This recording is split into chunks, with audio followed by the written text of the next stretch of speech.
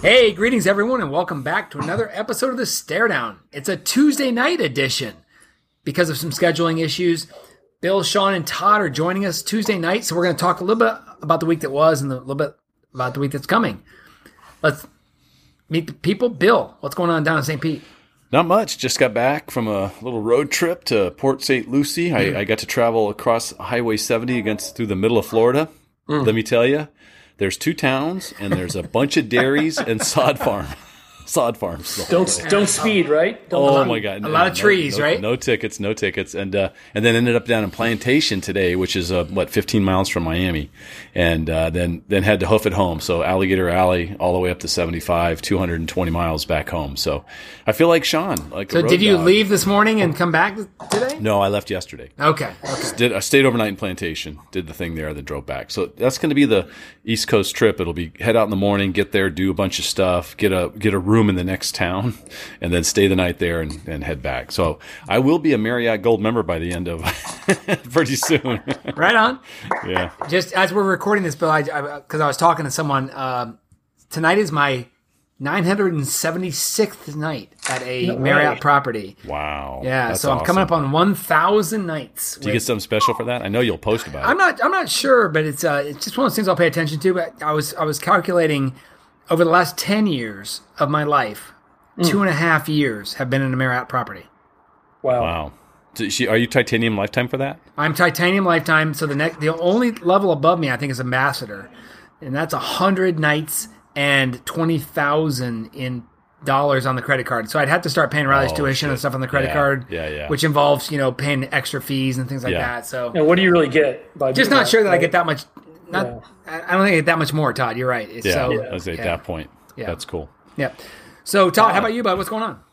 I just looked up 615, so I'm a little behind you.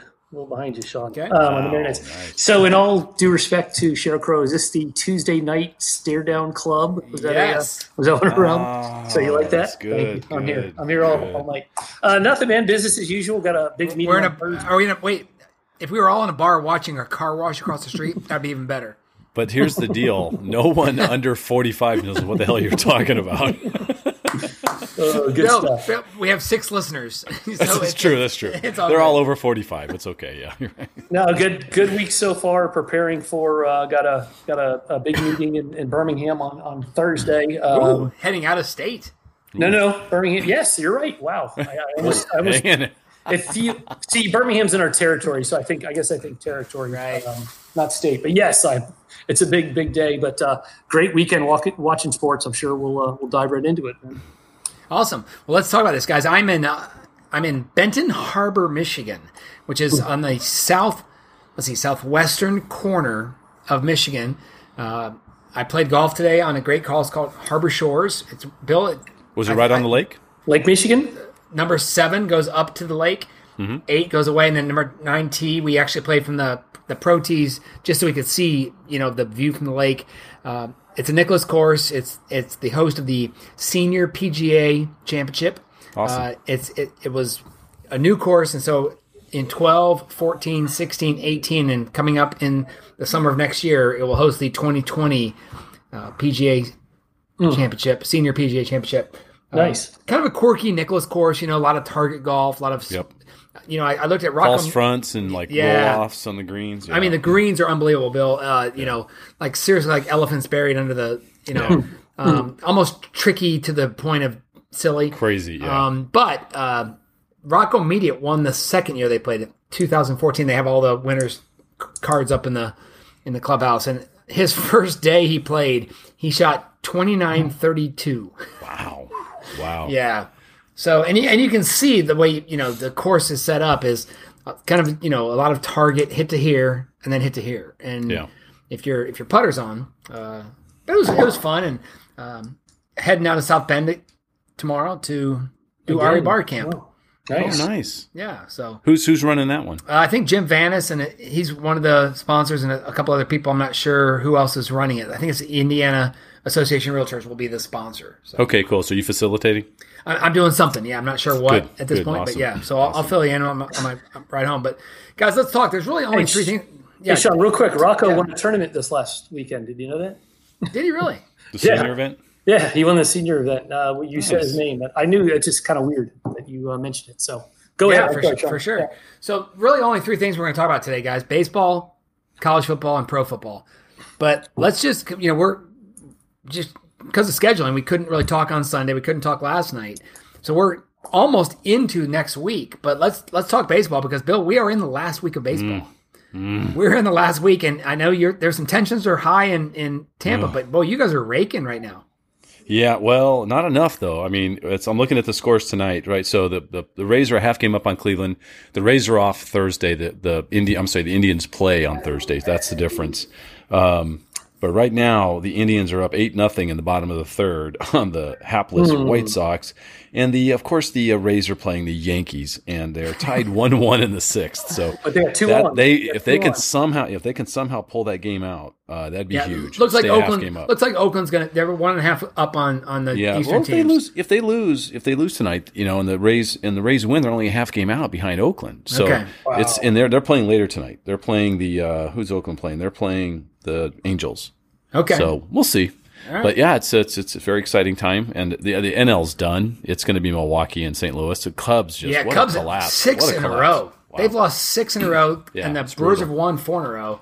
Really an epic collapse by Cubs. Yeah, bad.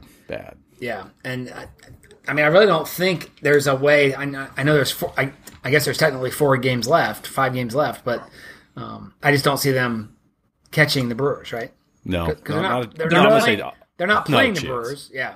So they're not mathematically eliminated, them and the Mets? No. There's 5 games left, and they're down by 4, so it's not mathematical, but it's as close as you can get. Yeah, but everyone else says an E by their name eliminated. Yeah. So yeah. They're on life support for sure, yeah.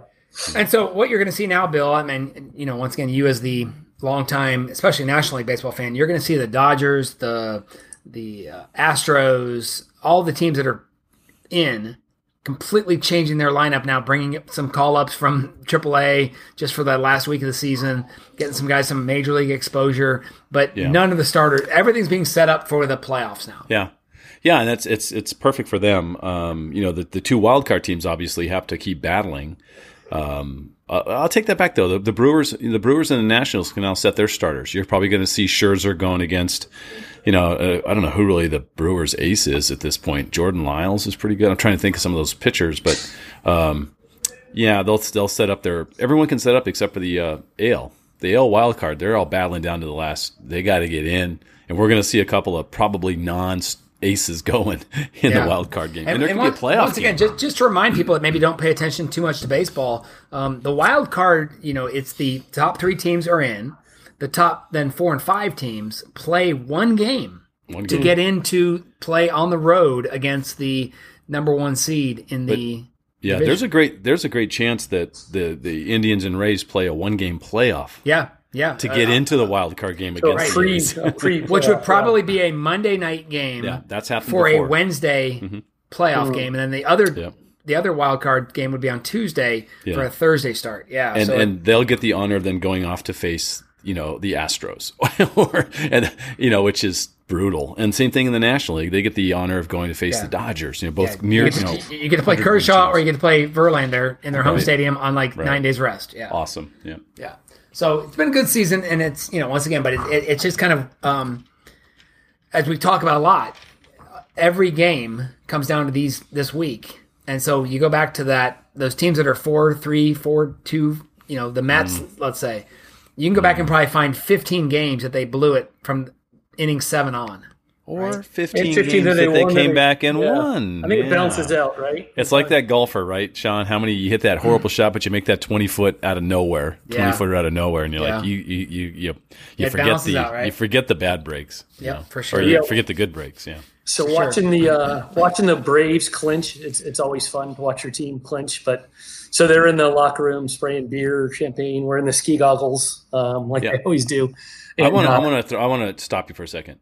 Okay. I want to ban ski goggles from that celebration. Right? I think that's It's bullshit. such a millennial That is- pussy. in fact, it's such exactly. a pussy No, move, it's right? been around for a while. It's been around No, for sure. yeah, it but has. it's bullshit. I think they need to be outlawed. They need to have stinging, that burning sensation in their eyes, like everybody else did. This is grumpy old Bill telling you. Yeah. You F don't want the sunglasses goggles. to the pool table at the poker Bill- table either, right? Bill- Hey, I'm going to start a website called F the Goggles, and I'm going to sell merch there. T-shirts that say F the Goggles. And then the players will start wearing them, yes. Yeah, it'll be great. There you go. But think, there's probably some scientists right now figuring out how White Claw cannot burn eyes. So it was really cool. Hey, I have a case of White Claw in the house. I'm sorry, Tug. No, you're fine. White Claw is the new Zima, right, Sean? Right? Yep, Hey, who's exactly. the toddler that fell in the well in Texas? Oh, wait a minute. Oh, Samantha Smart? No. Elizabeth Smart? no, not Amy Smart. Elizabeth Smart was someone who was kidnapped, right? Samantha Fox? No, I'm just kidding. No. Why, where are we going with it? Do not know. This She's is trying to help. my trivia team is reaching out to me. Yes. Shoot. Do we have time to Google it? No, probably How much not time do anymore. they have? I don't know. Well, baby. So getting back, it was cool, Sean, to watch Jeff Rancourt interview Brian McCann. October 1987, Bill. Hold on. It's coming up. Jessica McClure. No? Yeah, that's it. Okay. Jessica McClure Morales fell into a well in her aunt's backyard in Midland, Texas. Is it But it's Jessica McClure. All right. That's what I've submitted that for my team. Okay. For our listeners, I was earlier tonight was on a 80s trivia night team, and we were in first place when I had to leave to record the StareDown for you, our loyal listeners. All right. And so where are we? We're done with baseball. What are we going next? Let's go pro. Let's end with college. Right. Let's go pro. Where do you want to start, guys? Because we can start with the 3-0 teams. We can start with the 0-3 teams. We can start with the teams that were a lot of hype, like the Browns. That are. How about we start with really... the fantasy football league we're in, Sean? Oh, hey, how about that, Bill? Someone had a good week? Oh, someone had a good week. The guy that's laughing right now. I had a good week. Beat me by 3 points or whatever, but whatever. It came down to the last. The last night, you had some guys on the Rams. I had the Cleveland defense. You had Nick Chubb. Yep. Nick Chubb scored a touchdown at the end, but it got called back because of a holding call, and I thought that was going to put you over the edge. And then lo and behold, the loss by the Browns defense actually was the difference. Yeah. Can we talk about that finish? If you want the Browns to cover and maybe for the over to occur. First and goal on the 3. And they throw it all 3 times. Threw it 4 times, right? Yeah. I mean, wouldn't you, at first and goal 3, wouldn't you just run it? All their timeouts, they had all the time in the world. Wouldn't you just say, if we can't get 3 yards, we're going to run it? Todd, on the previous drive, it was 4th and 9, and Freddie Kitchens and they ran run play. And they ran that one, but they wouldn't run it first and goal on the 3 with like a minute 47 left, all their timeouts. So, wow. Craziness, right? They had a little issue there. But Same old Browns. The 1 and 2 Browns. Yeah. Not bad. So who else you want to talk about? How about he's answering how about Jacoby Brissett? Wow. Yeah. Yes. Not bad, huh? Andrew who? Right? Exactly, 7 touchdowns, 1 pick. Looks good. Looks like he knows what he's doing. Colts leading the AFC Central, right? Yeah, 2-1, doing great. And who else is going to, well, I mean, the Houston, you got the Houston Texans to worry about there, but that's probably about it. But yeah, that was fun to see. What else? How about the 3-0 49ers? Who'd have figured that? Yeah. And they beat the Steelers, which is sweet. And Steelers are 0-3. Not a Steeler. Yeah, they could go. They can go 4-12 this year. They're that bad. Yeah. Think about it. You can't lose. You can't lose Bell, Brown, and Roethlisberger. You can't lose all 3 of them. Forget it. There's not a replacement. And look, let's just look at that. Let's stick with the AFC North for a second. Cleveland, came out of the summer as kind of the darling to make it to the playoffs. And meanwhile, Lamar Jackson led Baltimore Ravens 3-0, 2.5 game lead in that division, with the Browns at 1-2, the Steelers at 0-3, and the Bengals at 0-3. Yeah, Baltimore's 2-1. Oh, sorry, they're 2-1. Yeah, they lost. Yeah. They lost the shootout to Kansas City. Right. So you're correct, Todd. Thank you for saying that. But they've scored. Gosh, how many points have they scored? Look at the points for the Ravens for the Ravens and the points scored. And how about for the Chiefs? 40 something. Crazy, yeah. I don't know what to do. 101. 110 versus 101, yeah. Just call him Hall of Famer Pat Mahomes. Yeah, he's pretty darn good, isn't he? He's amazing, right? It's a video game, really. Yeah, he's amazing. So and Lamar Jackson, has done the same thing. I thought last night's game was pretty eye-opening. I don't know if that's because the Redskins were just dreadful, or look, the Bears' defense is really good. I mean, Khalil Mack and that defense, Clinton Dix with 2 pickoffs, they're just swarming. Yeah, they're a great defense, and I think Case Keenum. Who's the coach? Who's the coach at the Skins? John Gruden, right? John. Yeah, John. Yeah, his Jay Gruden. Jay Gruden. Yeah. I'm sorry, you're right. Yep. So Gruden, I heard Gruden on the radio today say something pretty important. And he said, "Look, he goes, I'm sticking with Case Keenum. He goes, we got a whole new offense in there. We got a whole new cast of characters, and it ain't fair to rate him based on a whole lot of other mistakes that are happening as well." Right. And he said, so we're sticking with him, and I thought that's pretty good because they got Haskins sitting back there, supposedly just running the scout team, and they're not even thinking he's like the third string. I mean, they want Colt McCoy healthy. They'll throw him in there before they even think about starting Haskins. So. Yeah. They want to bring him up the right way. A great player, but just not. You throw him in there behind an offense that's not firing on all cylinders. He's going to get hammered. Exactly. Hammered. Exactly. So, yeah. And I think once again they kind of just hit the buzzsaw where Keenum made some bad plays, made some clearly bad throws. The game that really jumped out to me, guys, that I don't know if I was impressed or surprised, was the Saints with Teddy Bridgewater going into Seattle and almost manhandling them. I mean, they really dominated that game for 3 quarters. Seattle's first loss at home in September since Pete's been there. Really? Wow. Yeah, he'd never lost a September home game. Oh my God! he was 15-0 home games in September. I did not know that. That's really that's impressive. a great stat. Dalvin Cook looking really good as running back for the Vikings. A lot of yards going up for him. Saquon Barkley, ouch, for some guy who had him on his team in another league. 6 weeks, done. Right, at least. Yeah, at least 6 weeks. Yeah. Ouch. Yeah. Hey, how about this, though? AFC East, 2 teams 3-0. One you'd expect, right? Yeah, I can't wait for that big Bills-Patriots showdown. How about the Bills? I'm not ready for that. Come on, Todd. You're Bills Mafia, aren't you? Yeah. I root for the Bills, and I think it's great that the 3-0. Absolutely great. But are they ready to compete with the New Englands? We'll see. I think the schedule has been pretty friendly so far. But that said, you play who you play. They're 3-0 and put themselves in a good position. Oh, look. They play this Sunday at 1 o'clock, the Patriots at the Bills. That'll be interesting. Awesome. It's what you call a litmus test, right? How good are you? Yeah. How big is the spread? You see the Chargers, a road favorite in Miami, 16.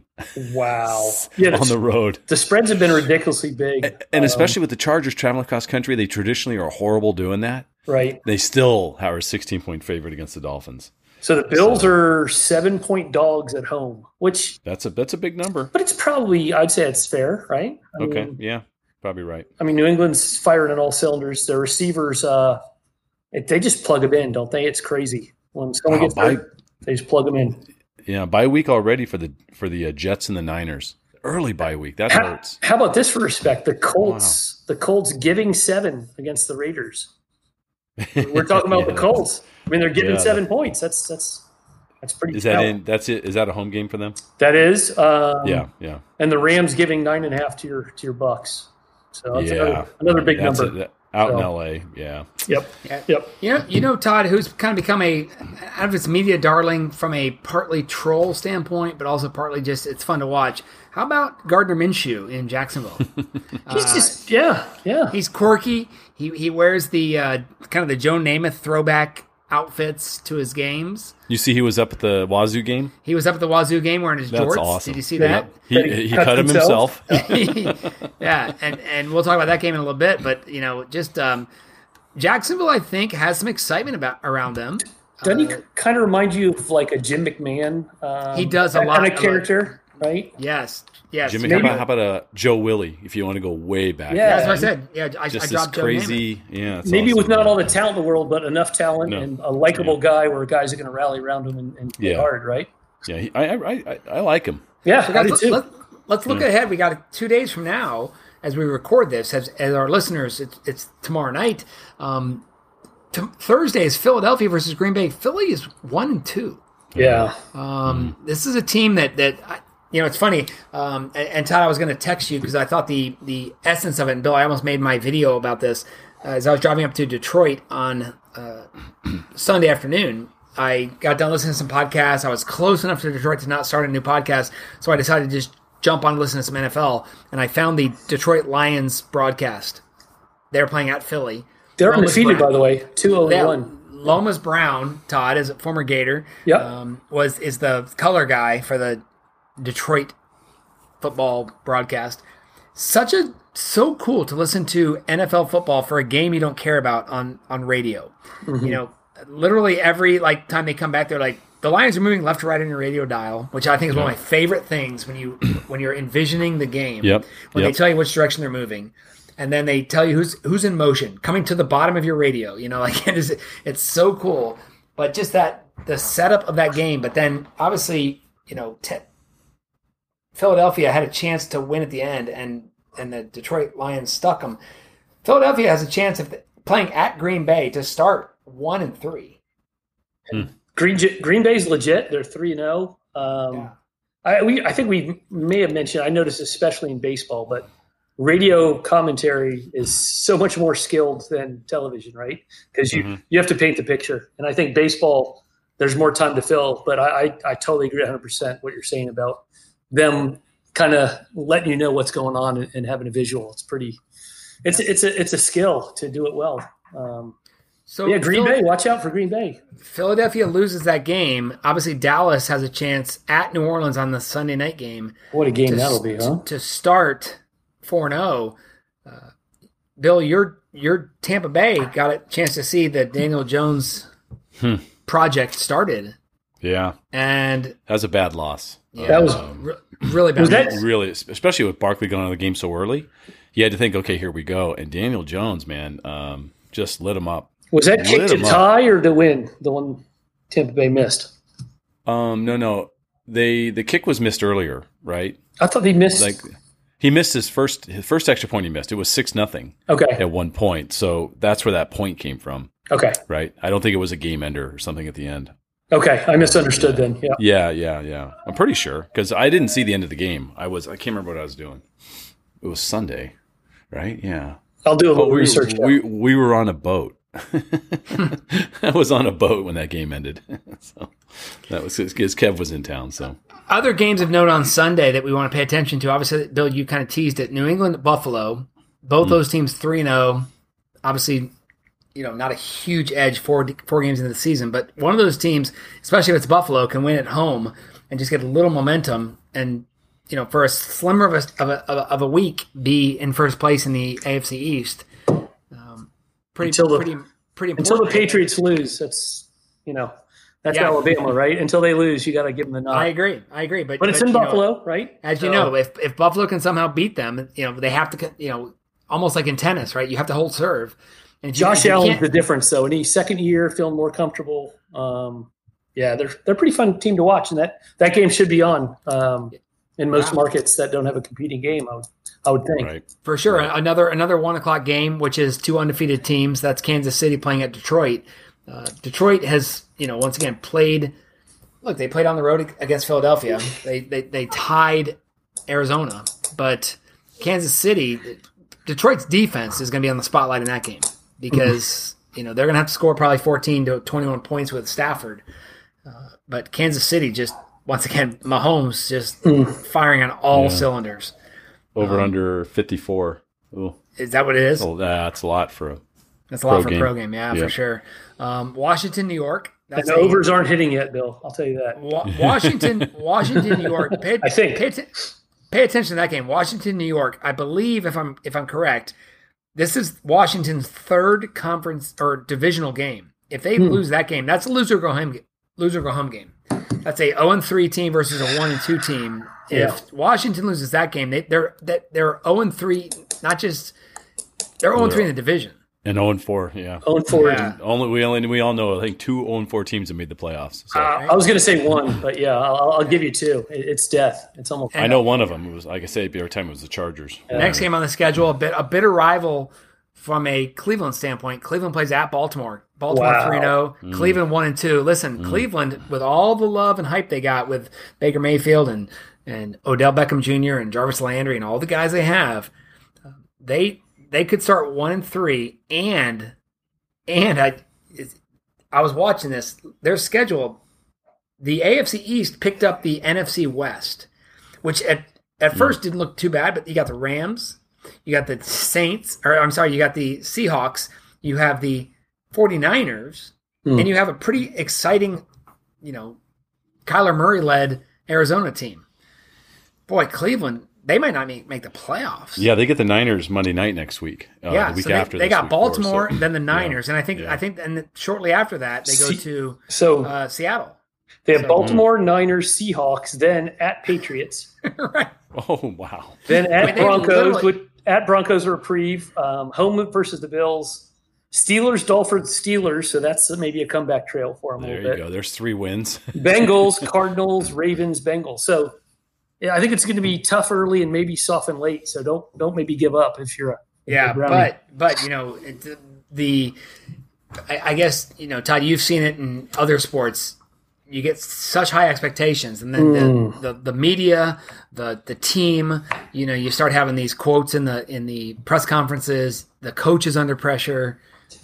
Forget media. Now you have social media to compound that, right? Yeah. It's not just the media. It's everyone with a voice. Yeah. So, hey, a good late Sunday game, Minnesota, Chicago. Boy, Minnesota looking good. Minnesota. Like I said, Dalvin Cook, they're scoring a ton of points. They're putting up tons of yardage, and Chicago is easily one of the best defenses in the NFL this year. Their one loss was 10-7 to Green Bay on the road. Wow. So, they're good. Wow. And then a dud of a Monday night game. 0-3 Cincinnati versus 0-3 Pittsburgh. Holy crap. What a preseason. That looked good preseason, didn't it? What a crap sandwich that one is. The Holy Guacamole Crap Bowl. Monday night. Yeah, that's not good. So anything else from the NFL guys that you want to chat about? Otherwise, let's finish up with college, because college is getting juicy. College. Todd, let's turn it to you, babe. Where do you want to start in college football? Because there's so many good stories. We can just go down the rankings and talk about the games from last week. So I want to start with Florida, but I would be remiss to not lead off with the UCLA Washington State game. I think you have to lead with that one, and then hashtag Pac-12 after dark, right? Wow. Yeah. So guys, this. It was 42-17. 49-17. With 7 minutes left in the third quarter.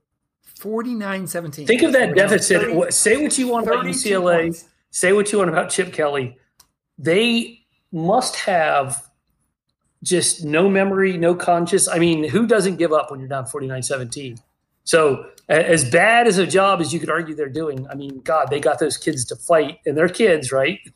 And keep playing and finish the game, and they end up winning. That was – go ahead, Sean, on that one. That was Todd, crazy. How about this?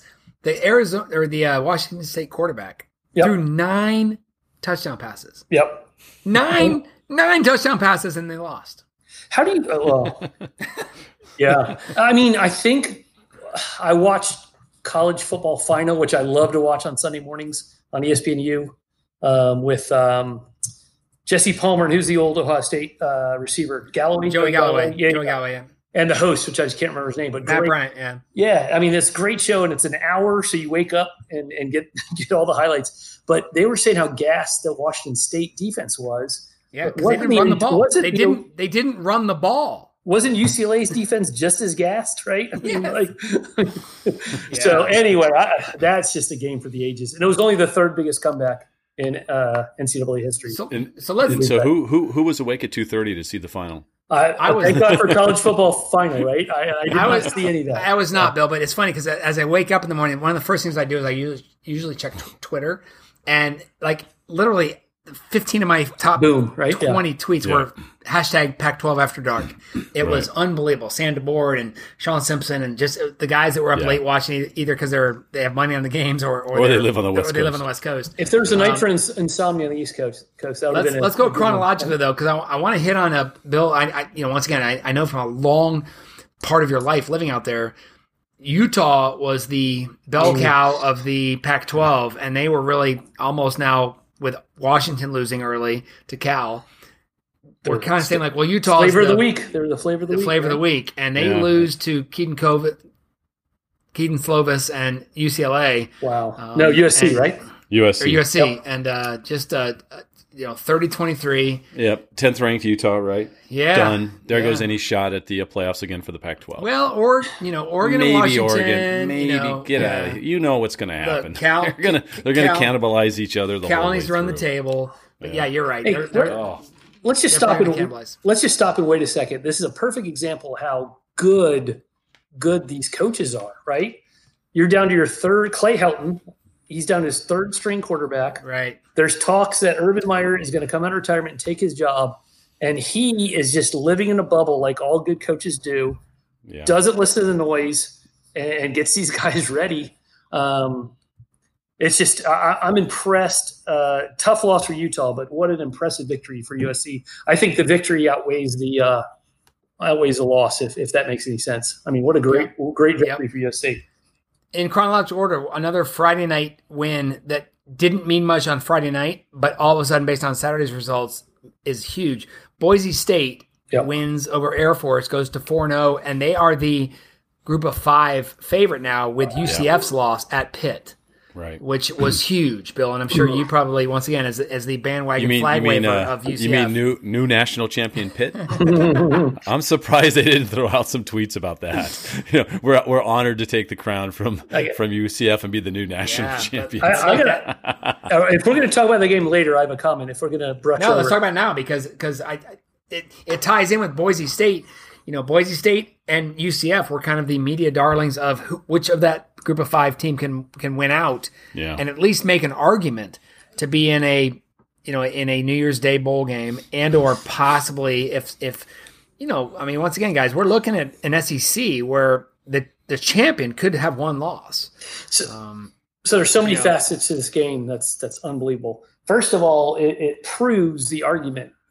I know it's a limited scope, but it proves the argument of what people said last year to UCF fans. If you play tough games week after week after week, there's a better possibility of stumbling than if you play one good game a year and you run the table. So Stanford was a huge game from last week, and they have to follow up to a not so bad Pitt team, right? Especially it got out on them early, man. Especially on the road. So that again, Bill, you make my point well. They get on them early, but what impressed me about UCF is they didn't flinch, right? No, they battled back. Took advantage of the 21 down, and came back. And then they went up by, 10?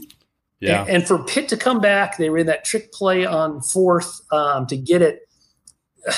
As bad as I bashed on UCF and I root against them, I mean, there is respect there. And it's not the program. It's the way they react to their situation and throwing themselves parade. That's the stuff which kind of taints you. But they didn't give up this game. They actually went up by a lot. So hats off to both teams. And one thing I'd be remiss, but it makes no sense to me that Pitt fans are chanting overrated after the game. Right. You want them to be as high rated as possible because you beat them. Like, I don't think they understand the Duke NC concept of overrated in basketball where it started, where, anyway. I always laugh at that. Yeah, so. that is fine. But once again, that's just fans looking for something to chant, right? Yeah. Let's run through the top 20. Let's run through the top 25. Just thoughts on the teams. Clemson wins big over Charlotte. I saw a great quote by Joel Klatt, who does kind of play-by-play for Fox. So now, once again, put it in perspective. They do the Big Ten games. They do the Pac-12 games.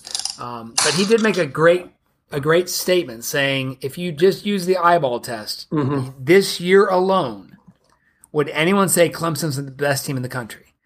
And I think most people wouldn't. And his final part of his tweet was preseason polls suck because it's become so tradition based, I guess, Bill and Todd, that whoever won last year becomes number one this year.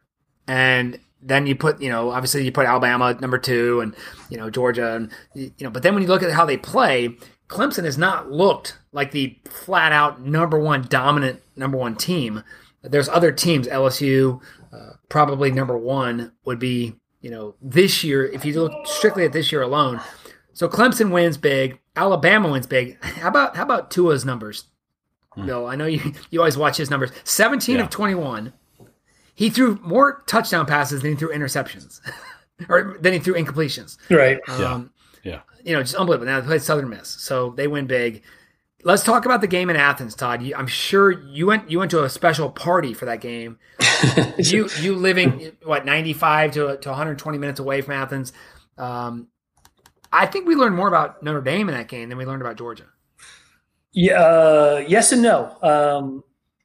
It's a great game, right? Notre Dame. It was a great game. It really was a great Notre game. Dame's big. They are big. Their line is big. Their defense line is big. And they're not slow. They're not big slow. They have 2 tight ends that are like Gronk doppelgangers, yes. right? I mean, it's just crazy. So that said, I think Notre Dame played well. But if you really break down the game, a muff punt by Georgia really kept the score tighter than maybe it should have been. But Notre Dame's got to take advantage of that. They did. But it was a quality win from Georgia. But, yeah, just a good game. I don't necessarily think – I would have thought it was an elimination game. But watching them play, I think Notre Dame may be better than we give them credit.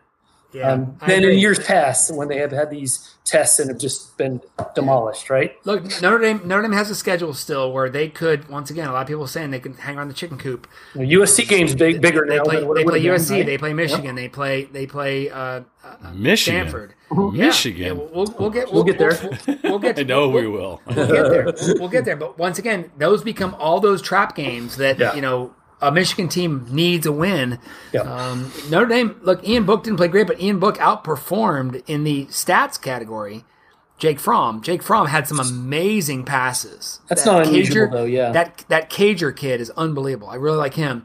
I thought, Todd, just watching the game as an SEC fan, I thought Kirby Smart maybe overthought the game and didn't put the ball in DeAndre Swift's hands enough. He only had 18 carries for 98 yards. Now, part of that is because Notre Dame's defensive line was unbelievable.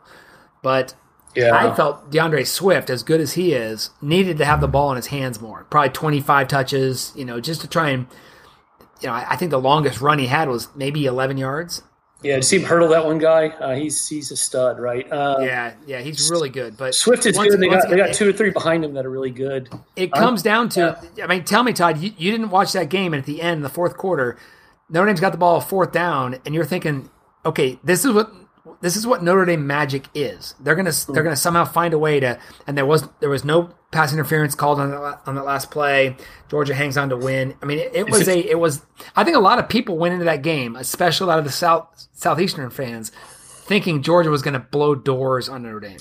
So maybe not blow doors, but what was the line, Todd? 14.5. Yeah, I was going to say maybe not blow doors, but I don't think anyone was scared of the line 14.5. So it was definitely closer than anticipated. I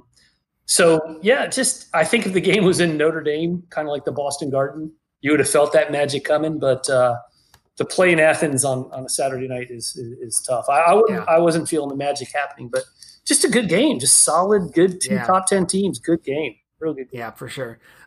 Next game up on the top 10, LSU. They dropped 66 on Vanderbilt. It's Vanderbilt. Now, here's the thing I take from this game. They gave up 38 points. Joe Burrow is kind of the darling now, I think, of the sports media. The new Joe Brady offensive coordinator position from the Saints. He throws for 25 of 34 for 398, 6 touchdowns. But they gave up 38 points to Vandy. So they're going to need to figure that out. They still have to play Auburn, A&M, Alabama, Mississippi State. Yeah, and as far as Joe Burrow being the darling, he's got an edge to him that I think is being ignored. I mean, there is video of him over at the Vanderbilt sideline talking smack, and then afterwards they asked him what he said, and he gave some answer of, I was complimenting them how good they were. And the first thing I thought, and I think it was on social media, Felipe Franks would be punished for doing the same thing, right? So advantage being the darling of the media, maybe, right? Not saying he's a bad guy, but he definitely has an edge to him that I think likes to be maybe ignored, or maybe my perception likes to be ignored. Yeah, I agree. Bill, any thoughts on LSU? No, just I was just looking. They gave up 21 of those points in the second half. Do you think were they kind of scrub time? Guys Yeah, not? scrub Not time. really. Yeah. That's part of that. Of course, yeah, probably. I mean, once again, the numbers. Once again, when you sadly the way we talk on this podcast is the way a lot of Heisman voters and a lot of draft poll voters. They won 31-14. That wasn't very impressive. I'll drop them down. Ohio State. I'm telling you guys, they're just on the outskirts enough. Ohio State and Oklahoma, I think, are those two perfect spots because they're behind these three SEC darlings, LSU, Georgia, and Alabama. Ohio State goes down, surprisingly, 5-0 to Miami of Ohio. Weird, right? It's weird. And then drops 76 unanswered on them.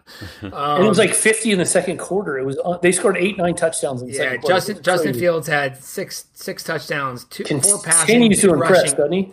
Yeah, in his, I mean, Todd, I know I'm in their backyard, but man, the stable of pass catchers that Ohio State has, and then when I watch the NFL games this week, and I see all these players that left Ohio State in the last 2 years catching passes in the NFL, it's unbelievable how good they are. Think who left Georgia? Justin Fields and Jacob Eason. I mean, those are Jacob Eason will be playing on Sundays for sure. I mean, he's just prototypical. Justin Fields goes 14 of 21, 223, 4 touchdowns in just basically a quarter and a half. Let's talk about Auburn A&M because that was the game I watched. That was an unbelievable, just a great SEC game. Auburn goes in. They've lost 6 in a row in the state of Texas. They finally win. They were really up big. It came back to be a close game in that. But, boy, I thought Bo Nix looked good. Kellen Mond had more yards because they were throwing a lot at the end, trying to come back. But, Todd, we're a week away. Florida plays Towson, and Auburn plays at Mississippi State, I believe. But we're a week away from game day being in Gainesville for the Auburn-Florida game. Well, I got a question for both you, but also Bill. Does anyone have a better resume than Auburn with their 3-0, 4-0 start? I mean, they beat Oregon, they beat Texas A&M, and I'm trying to remember who the other one is. But so we're quick to talk LSU, Alabama, and Georgia. Auburn right now is pretty darn good, right? Yeah, where's Shea? Shea? Right, exactly. Shea? Exactly. Todd, someone throw out a War Eagle cry for They him. beat, I believe, Tulane, and they beat someone else at home. So they got kind of 2 games they should have won. Once again, but they still have to play not just LSU, Mississippi State. Oh, they Alabama. got a big test. They got to play Florida, and they got to play Georgia. They play at Georgia, so a huge test. But once again, Bo Nix kind of answering all those questions, and it'll be interesting to see how they face up because the next team we're going to talk about is number 9 ranked Florida. Look, I'll agree with a lot of the national trolls that say Florida doesn't deserve a number 9 ranking. But once again, when you say here's their resume, here's who they are, I don't know who you put above them. You look at the teams that maybe Wisconsin could deserve to be above them, but Florida goes in and beats a Tennessee team that they should have beaten. They beat him pretty good, and they beat him with a backup quarterback, Kyle Trask. And let's just talk for a second. They beat a starting quarterback, Kyle Trask. I agree. Yeah, good correction. But let's talk about this because I think this is a cool story. Kyle Trask, last Saturday was his first start since his junior year of high school. Yeah. Nope. Wrong. Freshman year of high school. Freshman. Yep, you're right. Freshman year of high school. Yeah. It's been that long. Yeah, it's been that long. I just think it's a cool story that this is a kid that, he played behind De'Aaron Young, the kid that at Houston. Right. De'Aaron Young, yeah. De'Aaron King, yeah. King, yeah.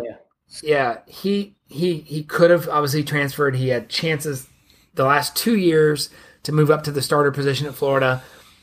He's really the consummate non-transfer portal kid. And I thought he looked really good in this. Certainly, Todd, the first drive of the game, he looked so poised.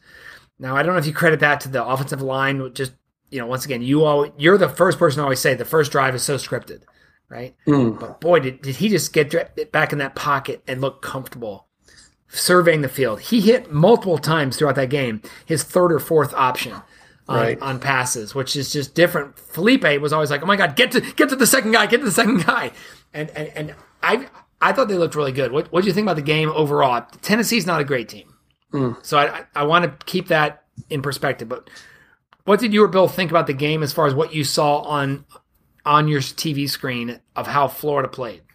So I'll jump in first, Bill, and then please come behind. First of all, does Florida need to be ranked ninth? I'm huge pump the brakes guy. We have Auburn, LSU, and Georgia ahead of us in the next 4 weeks. So that'll take care of itself, right? So don't even worry about that, right? And as far as Trask, it's a testament for a guy who could have transferred. I mean, there's high school kids that have left who can't win a starting job, and he's stuck by Florida. So good for him, right? He's finally getting a shot. He throws a good ball. He throws a really good ball. He seems to make good decisions. He had 2 picks. One of them I thought wasn't his fault. One of them I thought was just a bad throw. But I tell you what, when Grimes bailed him out in the first possession, he underthrew him way. Grimes was wide open, and he came back and caught the ball. I was like, all right, that's the mistake he made early on, and he was bailed out, and he settled in and made some great throws. Listen, Tennessee's not a good team, but Florida at home did what they had to, and then some, 34-3. I mean, the score speaks for itself. What boggles my mind, and I'll pass it on to you, Bill, is the dominance Florida's had over Tennessee. In the last 33 years, Florida has a 27-6 advantage, which until you hear that for years, Sean, we remember in the 90s, it was the third game of the season, and it decided the East pretty much because you assumed whoever won would win out or would not lose 2. They could lose 1 and own the tiebreaker against whoever won or lost. So great traditional game, but it's not the rivalry that it used to be, but still a huge win. Yeah, you say it's not. Tennessee's not a good team, but they still are an SEC team. Sure, they're still, there's still a rivalry there. So for him to handle that as easily as he did, absolutely, I think that's impressive, especially for his first start ever. I think all the kudos go to Trask, and I mean P. Ryan's he's really fun to watch. Michael, he's amazing. So. And I love seeing his mom. They kept flashing up Trask's mom, and she's probably like, "I never thought I'd see this. This is awesome." Yeah. So look, I think it's really good that we're going to get Towson next week. I think you're going to see probably Mullen shrink the playbook just to get Trask and his offensive line into those plays that they're going to have to use against Auburn. A lot of Emory Jones next week, I imagine. A lot of Emory Jones, I would guess, but I think you're going to see a lot of run behind that offensive line to try and figure out, number one, how they can create some holes. Because I think I thought Dan Orlovsky, who was the play-by-play guy with Bob Wischusen, he did a great job of, LaMichael Pirine multiple times, there was a hole and he just didn't trust it. And he bounced off somebody instead of cutting the hole. He's such a great runner. He wears number 22. He's got that Emmitt Smith balance. We need a better running game against a team like Auburn, because if Auburn can just only rush 3 and drop 8, that changes the game. Get through the game uninjured and to win and get out of there, right? All right, next game up on the docket. It was a big game as far as rankings, 11 versus 13, but boy, Wisconsin just punched Michigan in the nose. And let's talk for a second, guys, about Michigan. I don't know if you want to talk more about Wisconsin looking good, 4-0. 3-0, sorry, it's a bye week. It looks to me pretty obvious that Wisconsin and Ohio State are going to be playing twice for the Big Ten championship. But Michigan, holy smokes, they look just dreadful. Defense bad, offense bad. Not sure where you go on this, other than the head coach, right? Yeah, but yeah, my take on Wisconsin is, they're always like in the hunt, right? But they're never going to win a national championship. Never. I don't care. You can't convince me they'll ever do it. But they're always right there, and they might make the playoffs. I don't disagree with you, Bill. Yeah, it's crazy. Jonathan Taylor, Harbaugh, amazing, right? Yeah, Harbaugh's in big trouble. There's just He's still got to play Ohio State again, right? Yeah. Later this year. Listen, Oh my Bill, God. he has to play Penn State, Michigan State, Iowa, Notre Dame, and Ohio State. Oh my God. Yeah. Well, the problem is, let alone Maryland, right? Which I know Maryland's not, but Maryland has been top 25 this year. And they got an offense. They got a big offense. So the problem is twofold. One is it's his 5th year, right? So people expect results. Yeah. But the other bigger problem is who are you going to bring in that's going to make it better? Yeah. You know, I mean, Urban Meyer's not going to Michigan, I would think. But yeah, so it's I kind of feel for Harbaugh, even though people don't like him and I have reasons not to like him. But it's a tough spot when you're with Ohio State, right? I mean, just yeah. Listen, they've only if he goes 10-2, it's a great win. It's a great. They've only lost one game, yeah. so they could once again they could run the table, beat Notre Dame, beat Ohio State, beat Iowa, beat. That's Michigan a different State, story if they do Penn that. State. Yeah. It completely changes, and all of a sudden, like, oh, see, we told you they'd win the Big Ten. They had one bad game. But yeah, so we'll see. But if they can't come back now, they play Rutgers next week. So perfect timing for Rutgers, right? Another game that I thought was just fun to watch because it was kind of that Big 12 that was the number 12 Texas playing Oklahoma State. Boy, a lot of people still love Texas with Sam Ehlinger at quarterback. They win 36-30.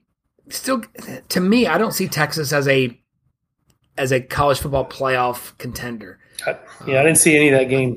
Once again, I guess let's reevaluate if they beat Oklahoma, who is frankly just looking really good right now. Texas wins, that game. We talked about Pittsburgh.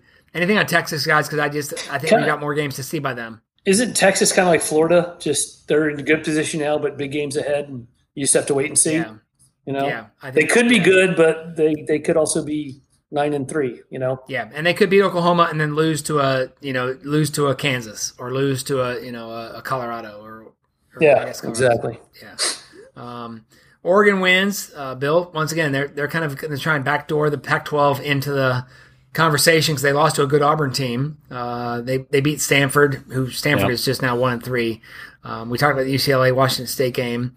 Virginia. Hey guys, guess what? Virginia's 4-0, heading to Notre Dame next week. Virginia wants to make a statement and say we're back in the conversation. Go beat Notre Dame. Win at South Bend. Yeah. Win at South Bend. Yeah. Washington wins big, Bill. They beat BYU. Once again, BYU goes into Tennessee, wins, goes into USC and wins, and then loses at Washington. Washington's a pretty good team, though, right? I agree. No, I agree. Jacob Eason and California wins 20-20. Kind of a talk about 4-0. Did you see the way that game ended? Yes. Bill, did you see it? So No. So Ole Miss going in for the tying score.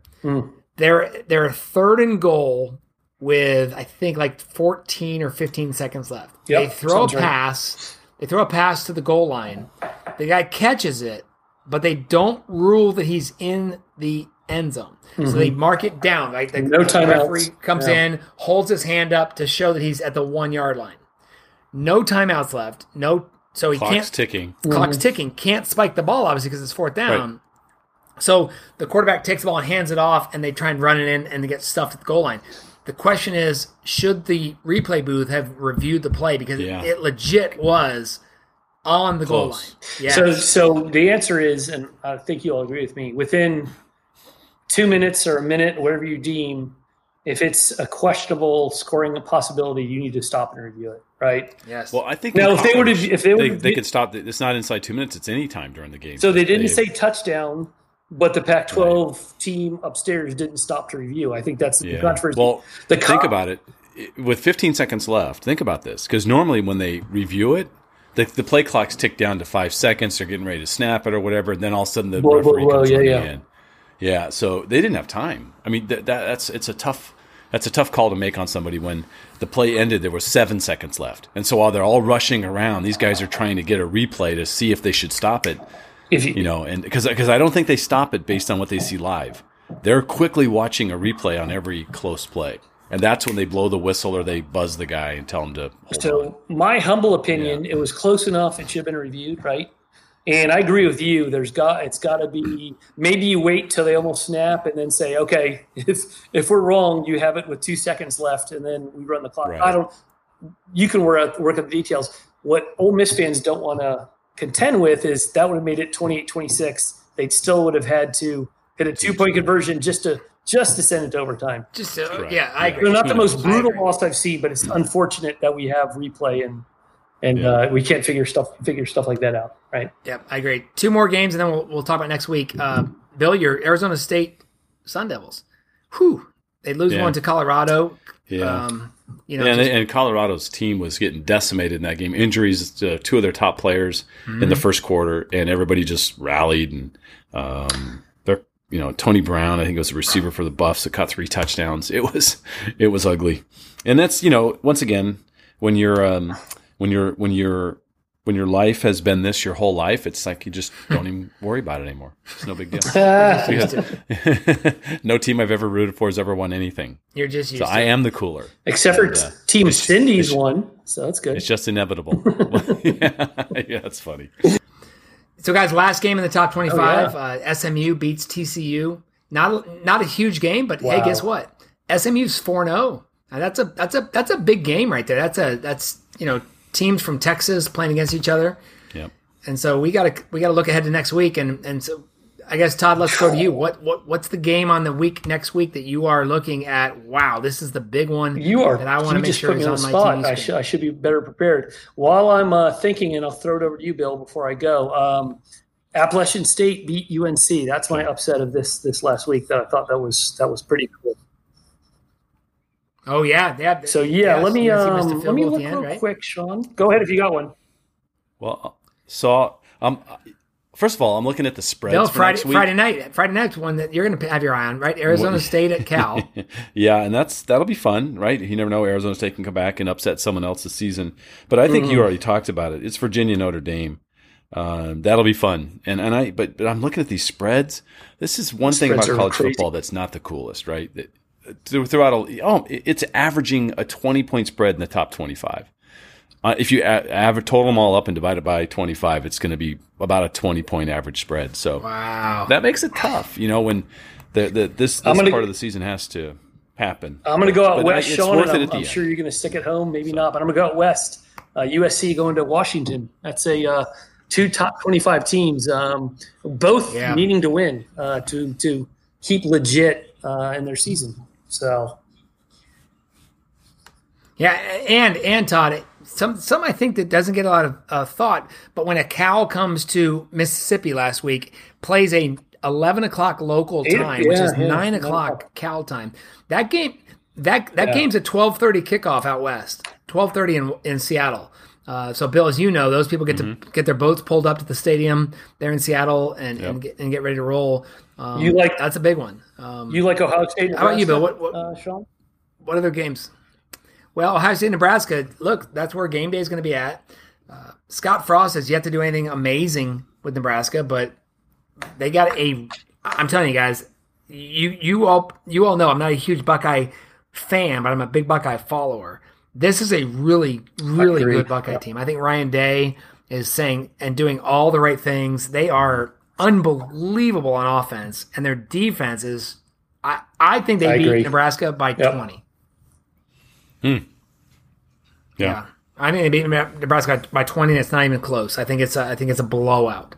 I think maybe that first quarter is exciting, but I just think Ohio State too good on both sides of the ball. Bill, any games jump out to you as your game of the week that you're not going to miss? Yeah, Virginia Notre Dame. Yeah. For me, that's going to be a lot of fun to watch. Okay, so. You said that, and then obviously, we see the Washington State Utah once again could be both those teams coming off losses. Yeah. Clearly, Washington State Utah, that game right there at 10 o'clock, Pac-12 after dark. Might be a shootout. That could get out of hand. But the loser of that game, once again, over-under has not been listed on that one. Oh, yeah. So, yeah. So no line. I'll go back to you, Sean. I'll let you close it up. But the over-under for the UCLA Washington State game was 58, and both teams scored in the 60s. So I'll end it with that. So God, the No, over no under kidding. could have been No 120 kidding, and it would have gone over. That's crazy. Yep. Yeah. All right. So Let's the wrap rest it of up. the week, Todd, what do you got coming up this week? On Thursday, I'm going to Birmingham, Alabama, and doing an account review with my boss. So it's gonna be a long day. It's just far enough that it's a pain to drive, but too short to really make it more than a day trip. So looking forward to that. I said it before on the show. I go in dragging my feet, but you end up coming out with some different perspective, different points of view, different insights, stuff that you don't necessarily think about because we're all trapped in our own head and we need other people, their insight and what they do. And I'm also challenging myself, Sean. I thought about you today. And Bill, you know this. His big three are what? Build relationships, solve problems, and have fun, right? And I think 1 and 3 are very easy to me, right? And 2 is easy 75% of the time. But what I've learned about myself, and I had some growth, is when it's at 25% of the time, I tend to push it away, right? So lately, I'm attacking the difficult solved problems, and boy, does it make your life easy because instead of it hanging around and you have this little stress cloud over your head, and if you attack it and attack the tough stuff first, it kind of clears up and makes you feel good that you solved a difficult problem and you can move on to better things. So thought about you today. It's your slogan, catchphrase. I appreciate that, man. Hey, listen, Todd, I will argue if you fail solving a problem versus not even trying to solve a problem, you got better, farther advanced. Yeah, and my issue is my problem doesn't go away. But sometimes when it's a tough nut, you tend to just say, you know what, I'm going to deal with it later. And I'm learning about myself.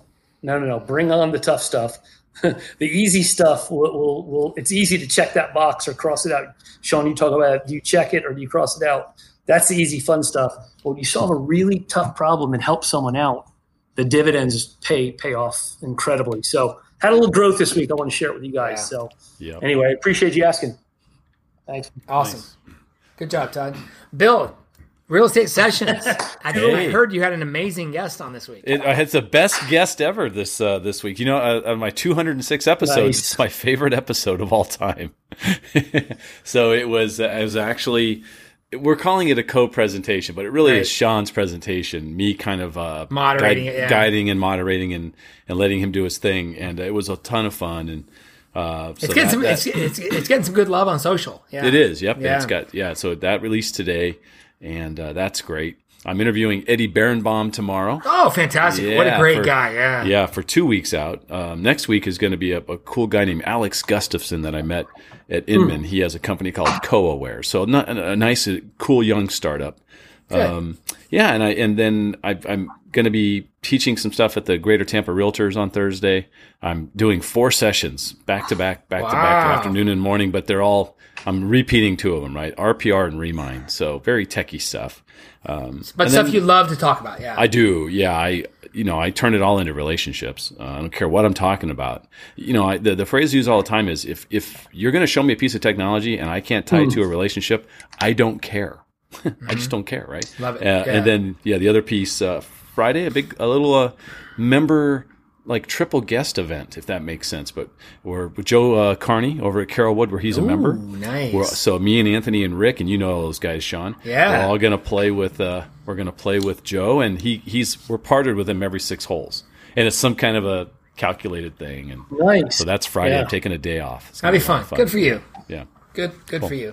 Guys, I had a great session with our co-banker, Weir Manuel folks in Detroit yesterday. Tomorrow I head to South Bend, Indiana, Bill, to be part of the Purdue, right? South Bend, Purdue. Bar camp there. Nice. South Bend, Purdue. I'll be there. And then head back to Columbus, listing presentation with some former clients, and then get ready for the week ahead where I teach my Certified Real Estate Mentor program in Columbus. So saw you promote that today. Yeah, that's great. We'll talk on Sunday, hopefully, guys, and catch up. But a long day. It's Tuesday night. Bill, I know you got to post this for tomorrow, but always good chatting with you guys. So on behalf of Todd and Bill and Shay, our good buddy out in the West, he's unable to be with us tonight. Thanks for listening to the StareDown.